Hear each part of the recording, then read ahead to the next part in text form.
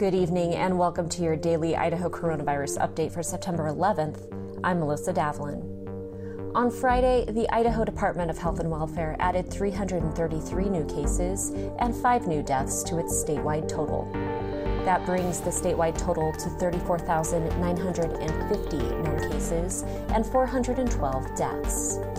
On Friday, Governor Brad Little announced the state will replace $99 million in funding previously cut from the public education budget, as well as provide $50 million in grants to families of students affected by public school closures.